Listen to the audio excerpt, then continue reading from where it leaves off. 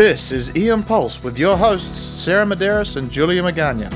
Meth, agitated delirium.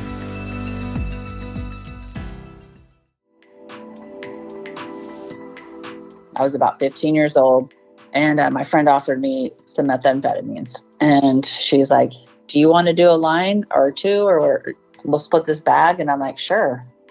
And what I remember is when I did those drugs, I could drink a lot more alcohol. And I felt good. And I felt like I had no worries. And it was like the best feeling that I ever experienced. So it was super good. I couldn't wait to do that again.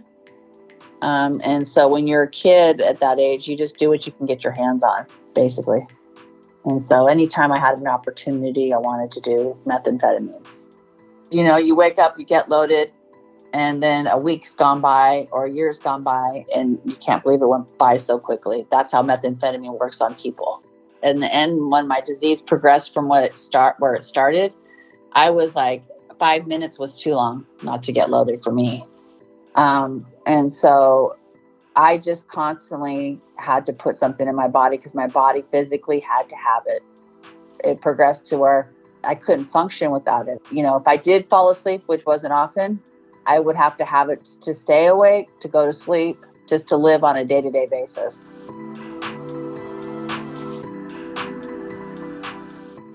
So what happened was, you know, I hooked up with a guy that was my good friend, and he was my drug dealer, and he taught me how to sell drugs, and I was committing crimes that comes with the lifestyle in my life.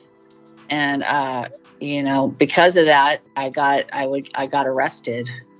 2 counties. I was going to Sacramento and Yolo County on a regular basis to jail. And what happened is eventually I ended up in prison. The thing is that I had more time to think. So when I came out, I called my son's father and I called my mother. And my mother was super mad at me, hadn't seen me for a long time. And she came and picked me up. And she took me to my first meeting of Narcotics Anonymous in South Sacramento. And I was afraid and scared and wasn't sure what my future looked like.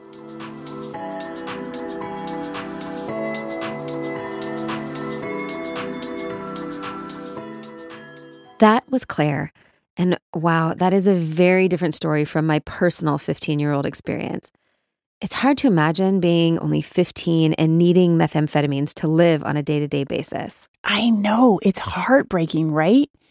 And yet, Sarah, you see the Claires of the world who struggle with methamphetamine use disorder. What, like every shift? Yeah, I mean, there's hardly a shift that goes by when I don't have a patient who is somehow affected by meth. We've mentioned SAMHSA before, the Substance Use and Mental Health Services Administration. Well, SAMHSA's Drug Abuse Warning Network found in 2020 that methamphetamines were the most common type of substance involved in substance use-related ED visits, even over alcohol and marijuana. So clearly, this is an ED issue. Sarah, that seriously blows my mind. I have to say, I was a little surprised, even though I live in California. Were you surprised at all? Yeah, I mean, not surprised that meth is so prevalent, but over alcohol? I know, right? That's just crazy. But this is the inspiration for this podcast. You know, after we published The Game Has Changed in March of 2018 on opiate use disorder, I was actually pulled aside by one of our social workers in the emergency department. And she said, Julia, you know, this is obviously an important topic, but methamphetamines is a much bigger deal for our community. And I don't hear anyone talking about it, at least not in the same way that we talk about opiates. So ever since that hallway discussion, I have been thinking about this podcast, and I've wanted to do a podcast on methamphetamine use. So this discussion is a refresh on what meth is, why it impacts our patients, and what we can do about it. Oh, yes, and stay tuned at the end to hear the conclusion of Claire's story. You won't want to miss that. It's true. I love that story. Sarah, I spoke with Dr. Kelly Owen, an associate professor of emergency medicine at UC Davis and a toxicologist who is the associate director of the Sacramento division of the California Poison Control Center, and with Dr. Dan Colby, who is an assistant professor of emergency medicine at UC Davis and is a toxicologist as well as an addiction medicine specialist. They are going to walk us through it all.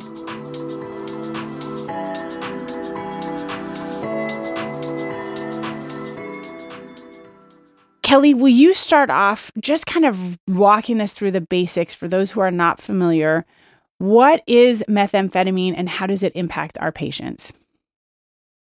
Methamphetamine is an amphetamine derivative that people use as a stimulant. It works in the brain to release neurotransmitters that make us feel good and have more energy. And it also can block receptors to make the neurotransmitters last longer, so you feel good for a long period of time. There are multiple ways to get high on methamphetamines. Often people will smoke it. Sometimes people will inject it. You can snort it and you can orally ingest it even. Those are much widely less used ways to get exposure. Dan, how does it impact our patients? Why is this a problem for us in the emergency department? In many ways, I tell our students and residents that methamphetamines, at least in California and Sacramento, are the biggest impact we actually have on our patients. The biggest thing affecting our approach to care, because it's so prevalent. In many ways, it's much bigger than the opioid epidemic, at least for us locally. It causes patients to have acutely something called an agitated delirium, which we see every single day in our emergency department. Multiple patients coming in intoxicated with methamphetamines. They can be mildly upset to all the way to hugely agitated, harming themselves or other people. They might come in under law enforcement custody. They might come in by an ambulance. They might walk in. We often have to give them sedating medications. Sometimes we add antipsychotics to that because they might be overtly psychotic. And then there are all these other downstream effects, damage to their organs, to their brain, which can be temporary, permanent, damage to their heart, which can be temporary, permanent. If they use intravenously or intramuscularly by injecting it, they can have lots of infections, either in their bloodstream or locally with abscesses and local infections like cellulitis. All these downstream ramifications which affect their health just by using it the one time or if they use it routinely. Kelly, talk to us a little bit about how it impacts their social life and the way that they interact in society. I think it's important to differentiate. Like, there are people that can have a one-time use or occasional use who are holding down jobs and are in society, kind of, you would never know the difference. There are also people who are using enough that they do have dependence and addiction behaviors that then lead them to take risky behaviors to get the drug. They may impact them financially as they're spending more and more money to be able to get more drug, and then can lead to then losing jobs and loss of income. And then it kind of can spiral. And that's part of the addiction dependence part of drug use that can happen with a lot of drugs. But methamphetamine tends to last in the system for a while. And because of all the things clinically that can happen with the agitated delirium and the side effects from it, it can just lead to a lot more problems with their life and in society.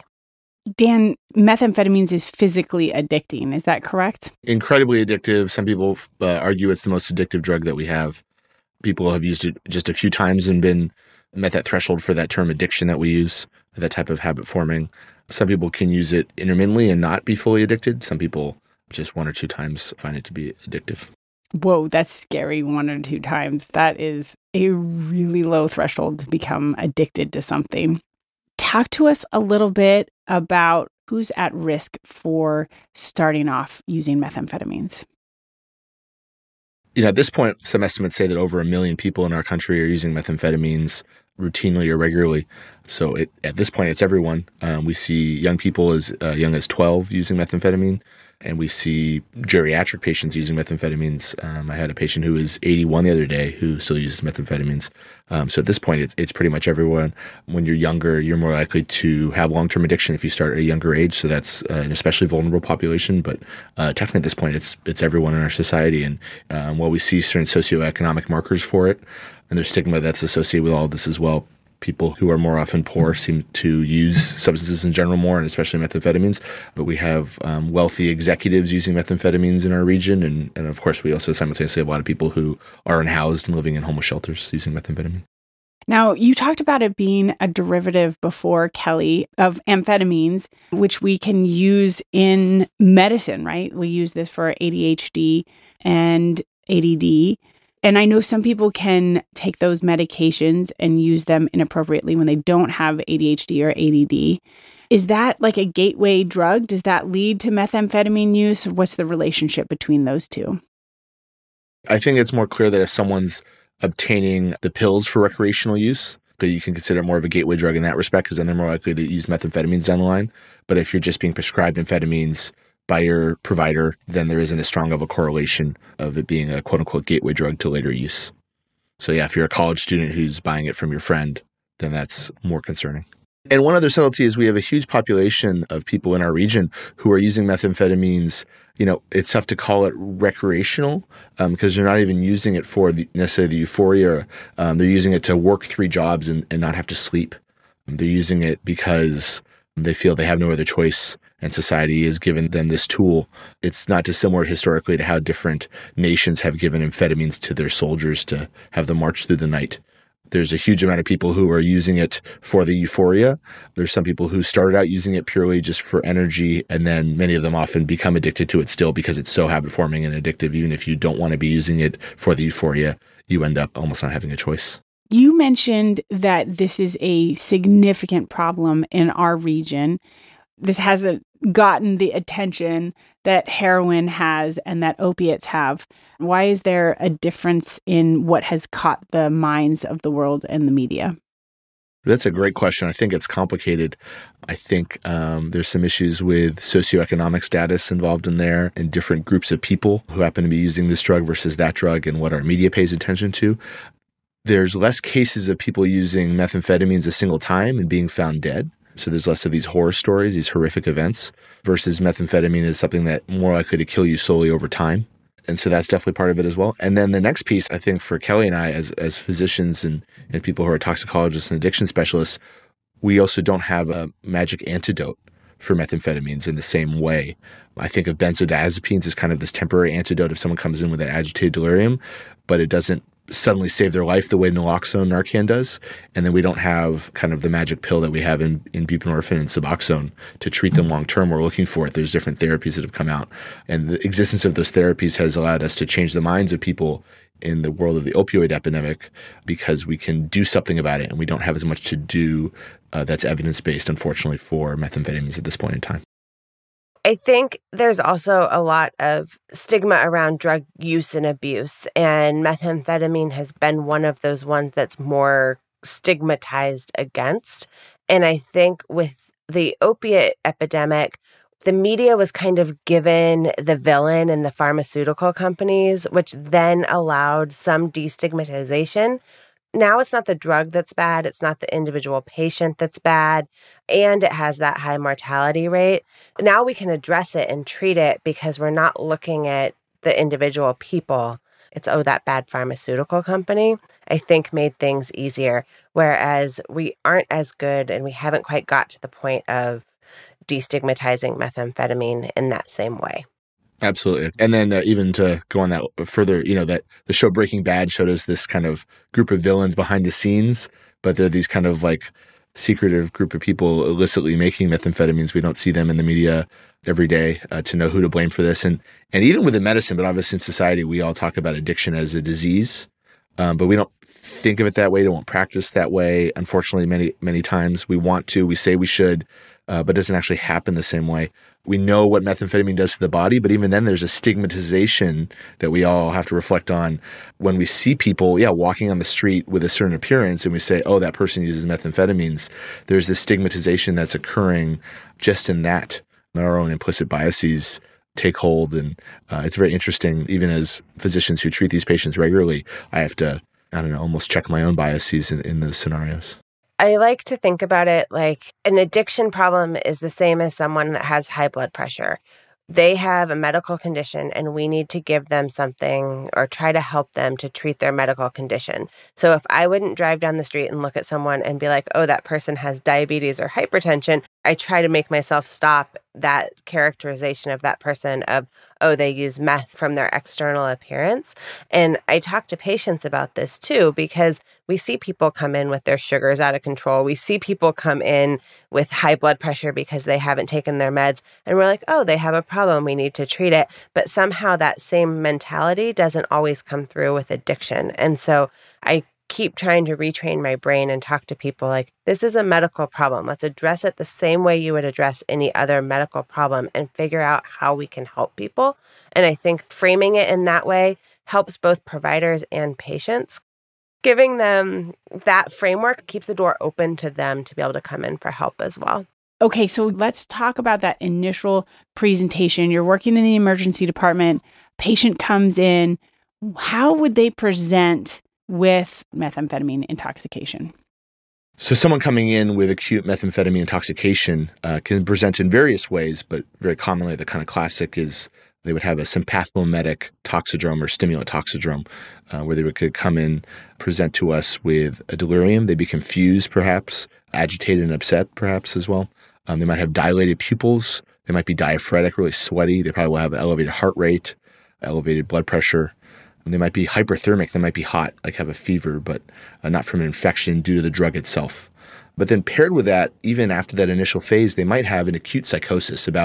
We think 30% of people who use methamphetamines, when they use methamphetamines, they might have an acute psychosis and present, other than that toxidrome piece with those physical exam findings, they might remind us or be very similar to someone who has schizophrenia.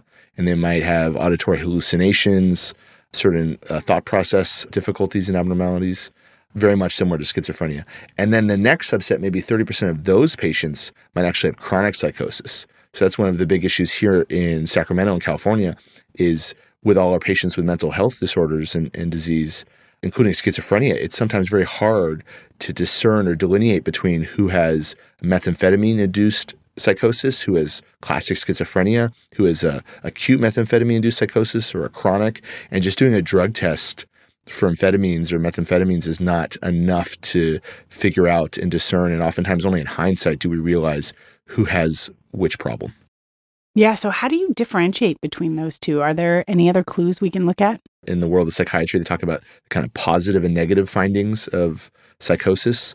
So it seems like people with methamphetamine-induced psychosis have more of the positive findings, the hallucinations, sort of those findings, versus people with classic schizophrenia have more of the negative findings, like the anhedonia, the inability to be happy, be more withdrawn. But even then, in each individual patient, it's really hard to figure out. And then what makes it even more complicated is we have patients who have all three of those issues. They have an acute and chronic methamphetamine-induced psychosis, and they have underlying schizophrenia. And all these things can present when someone is, for instance, 22 years old, which is, the kind of the age range of when someone might develop schizophrenia. And it's really hard, at least in the emergency department, to figure out today, what do we do? It's incredibly cumbersome on our health system. It's really tough for patients. Patients don't always get the best care because of it. And it's something, again, oftentimes abstinence from using the drug, treatment for your other mental health and medical problems, and time and treatment. Only then in hindsight do we realize, oh, you actually just had methamphetamine-induced psychosis, not overt schizophrenia. Oftentimes in the moment in the emergency department, Dr. Owen and I are unable to make that discernment.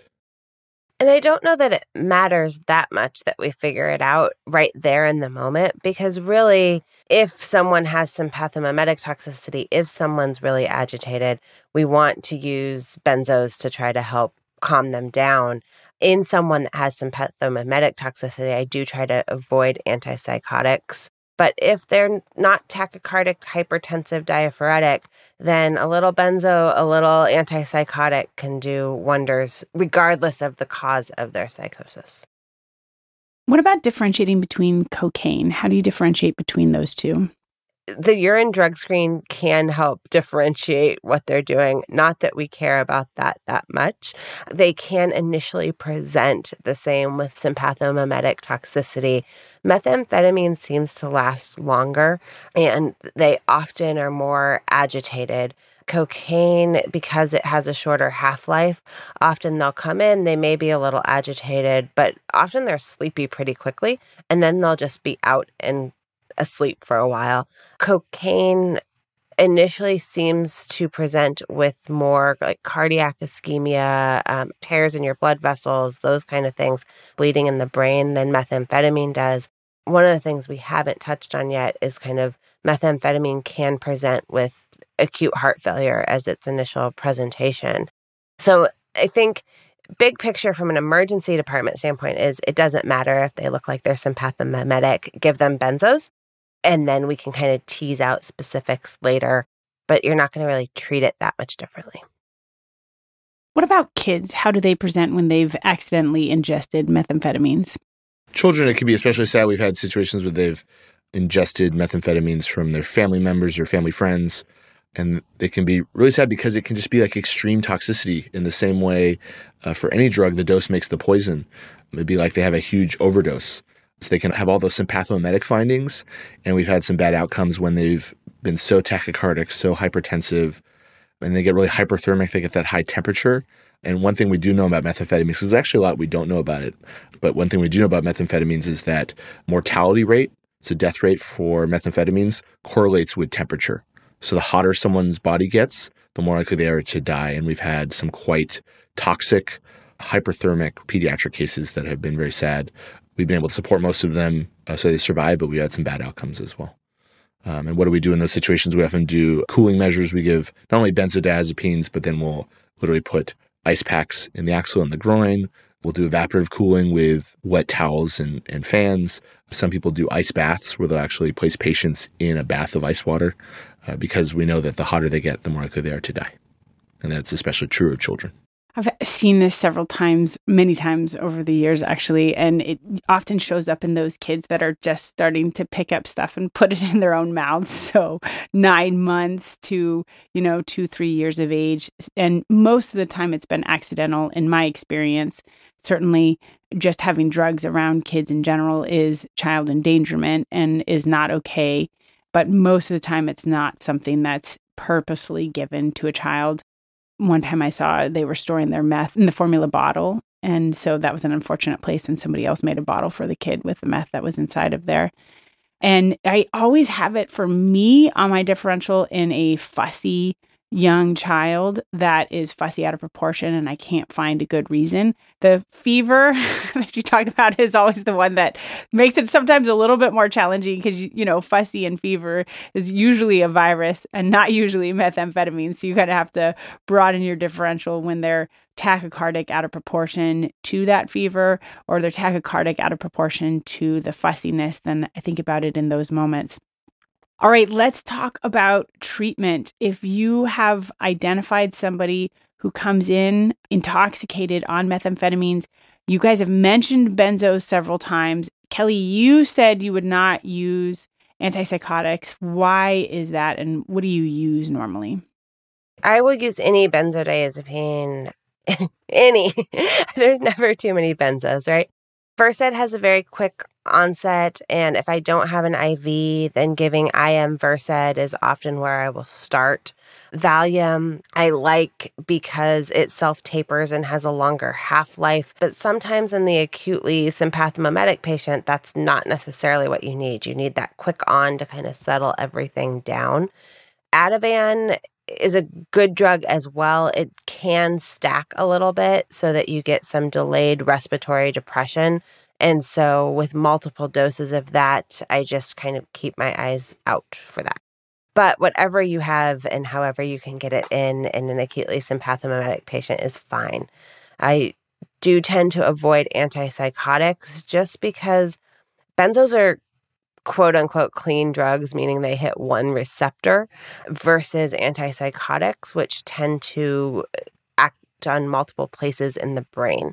And when I'm trying to combat pharmacology from one drug with another drug, I'd like to do it with the drug that acts at least amount of places that I need as possible. And so antipsychotics, because they can kind of work everywhere, are not necessarily what I reach to first line.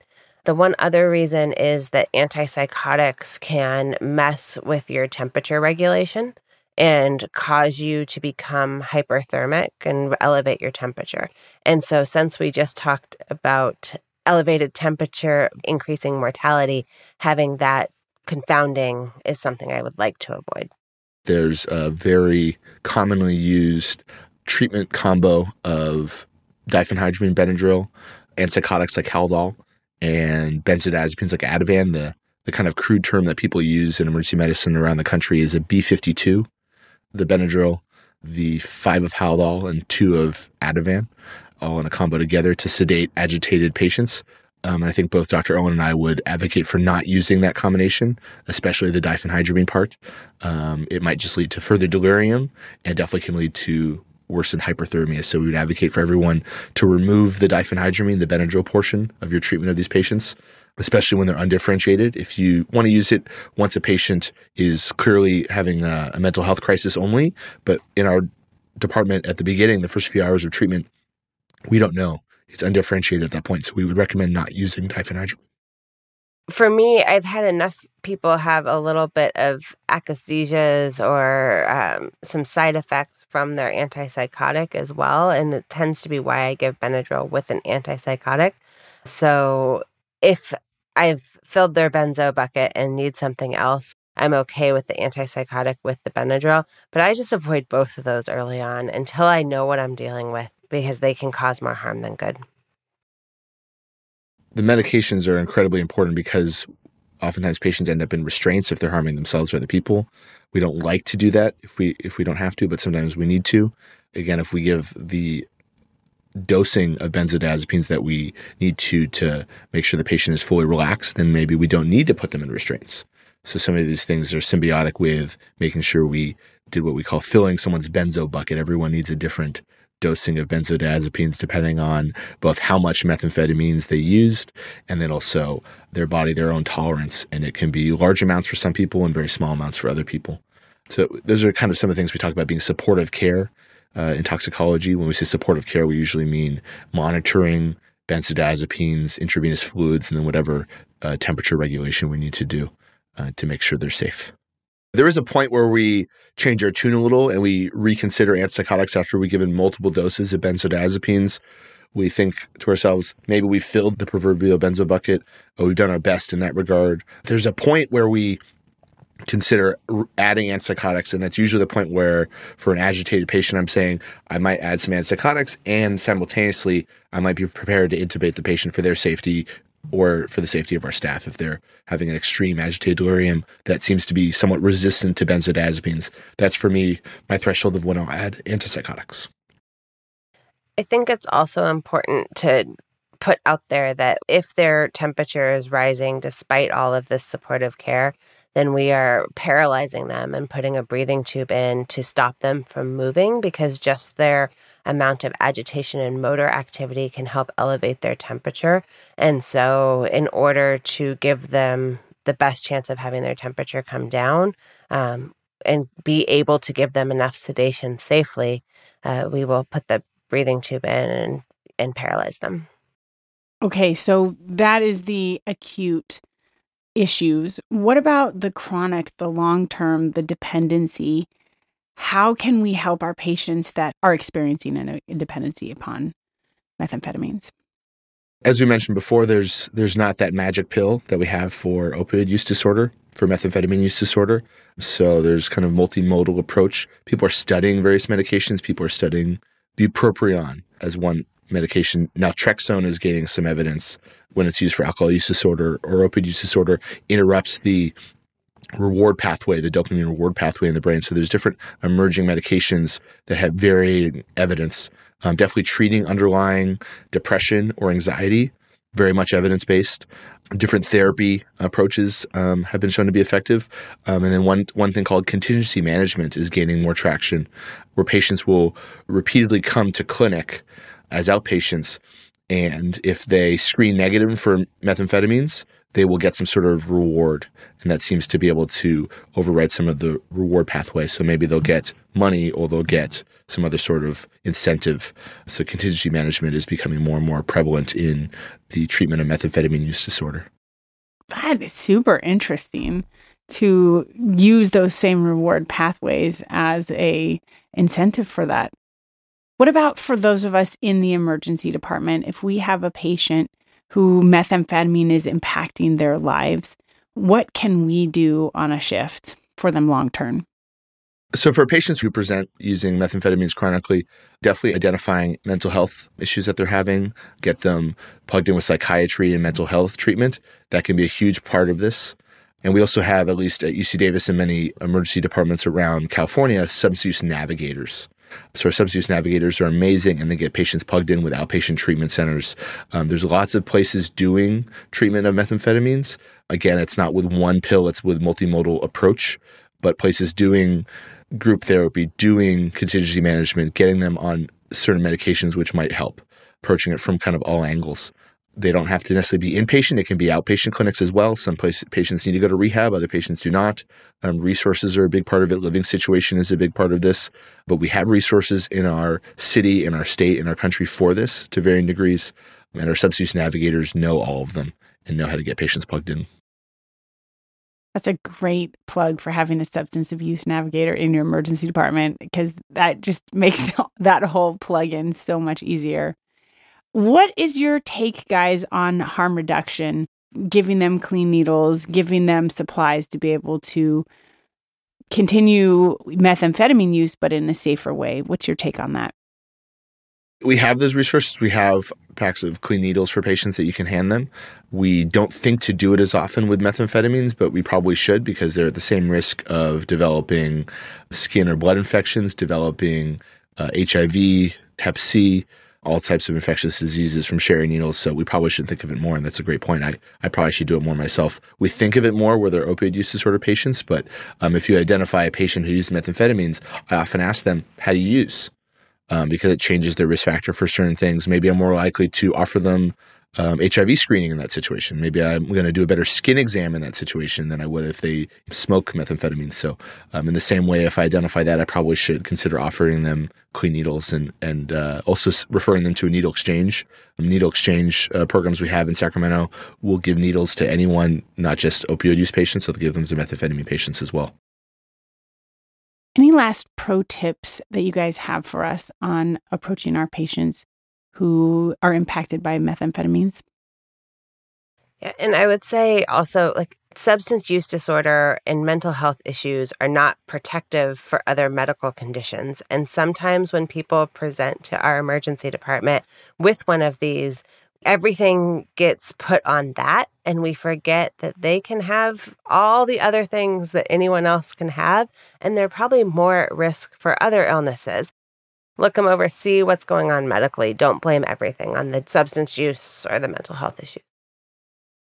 Try to treat our patients with some grace, realizing that if they have addiction, it's not a choice. We all answer that in the multiple choice tests on our boards for emergency medicine or pretty much all the other fields of medicine, that addiction is not a choice and these patients have a disease. Yet for some reason, very often, I think medicine in this country treats patients as if they have a moral failing.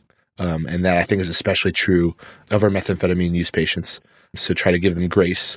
I talk to my patients about giving themselves some grace and not be so hard on themselves, that they have a disease. I talk to their family members about it as well, because we've seen numerous situations where patients are trying to get help, trying to get treatment, try to do better, and they do better for a while, and then they start using again, and their family really abandons them in that situation. And those are the exact patients that we need to support even more, because those are the patients that are more likely to be able to get treatment for the disease and get better. So I think actually walking the walk, not just talking the talk in medicine, would be great if we did that more often. Those are super wise words. We should treat our patients with grace. It is that type of grace that gave Claire a second chance at a new life.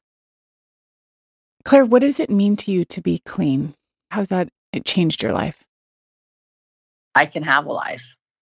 Someone gave me, an opportunity to give me a job and a place to live, and being grateful that I have a place to sleep that's safe, that I don't have to go out there to hustle and bustle to stay loaded like I used to do things and hang out with people that I don't want to, and do the things I don't want to do.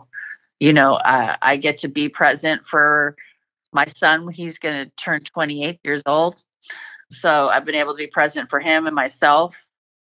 I've been able to go on vacations. I just bought a brand new home. Those are just things that never would have happened before for me. If I was out there, I wouldn't be living the way I live and the opportunities I've been afforded through the company that I work for. I had to prove myself my whole time, being clean and sober.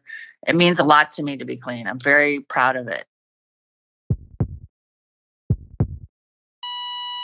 Pulse check. Meth sucks. You know this if you work in an ED, particularly in an urban ED on the West Coast. Methamphetamines cause a sympathomimetic response, dilated pupils, tachycardia, hyperthermia, and agitated delirium. Oh, the agitated delirium. This is best treated with benzos. Fill your patient's benzo bucket until they can rest while the methamphetamines wear off. Unfortunately, methamphetamines can also cause long-term psychosis, which can be difficult to differentiate from organic psychosis. Hyperthermia is dangerous in these patients.